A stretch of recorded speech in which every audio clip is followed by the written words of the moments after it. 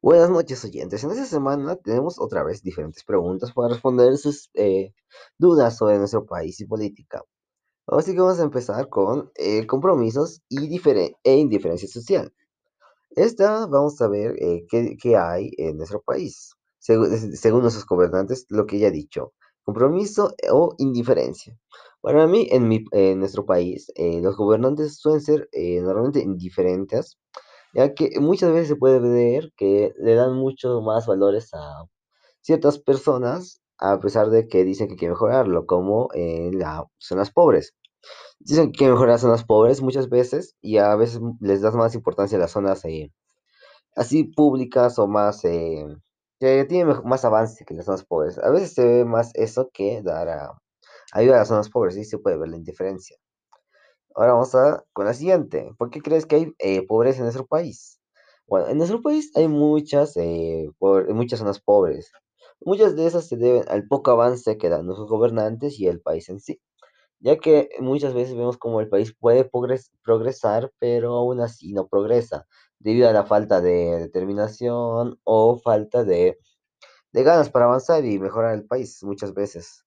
Y gracias a esto se pueden ver que hay aún muchas zonas pobres, como las zonas por montañas que sufren mucho, como en esta pandemia que han sufrido gracias a la falta de tecnología que hay en las zonas de la ciudad. Ahora vamos con la siguiente pregunta. ¿Qué debe ser un buen perfil para un gobernante?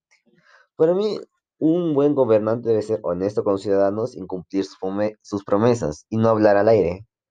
Porque muchas veces hemos visto cómo hablan al aire, como lo de, no me acuerdo qué presidente, qué candidato dijo, para crear un teleférico, lo cual es imposible gracias a la altitud, y eso es hablar al aire. Y también lo de varias veces hablar de que no cumplen sus promesas, ya que siempre dicen van a hacer algo y y muchas veces no cumplen, eso ya es muy típico. Vamos con la siguiente. ¿Es tolerante es tolerante e igualitario el país? Yo diría que no, porque muchas veces en las noticias se puede ver como rasean a los venezolanos diciendo que son los principales delincuentes. Se podrían decir extranjeros o algo así, pero principalmente son venezolanos. Y mayormente se suele culpar a los venezolanos de... Si pasan muchas cosas malas en el país, normalmente se puede escuchar hablar de los venezolanos, por lo menos en alguna parte.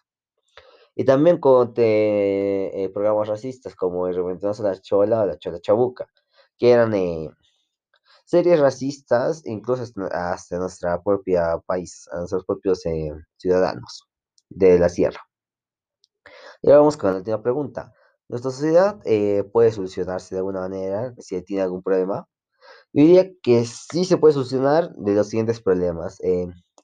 La falta de igualdad con todos, ya que algunos ciudadanos se creen mejor que todos, especialmente en las zonas altas, ya que muchas veces en las zonas altas no tienen la tecnología y no saben muchas cosas que en la ciudad se saben.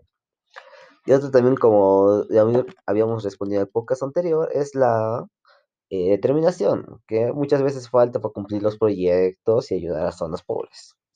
Bueno, gracias. Este ha sido el podcast de esta semana.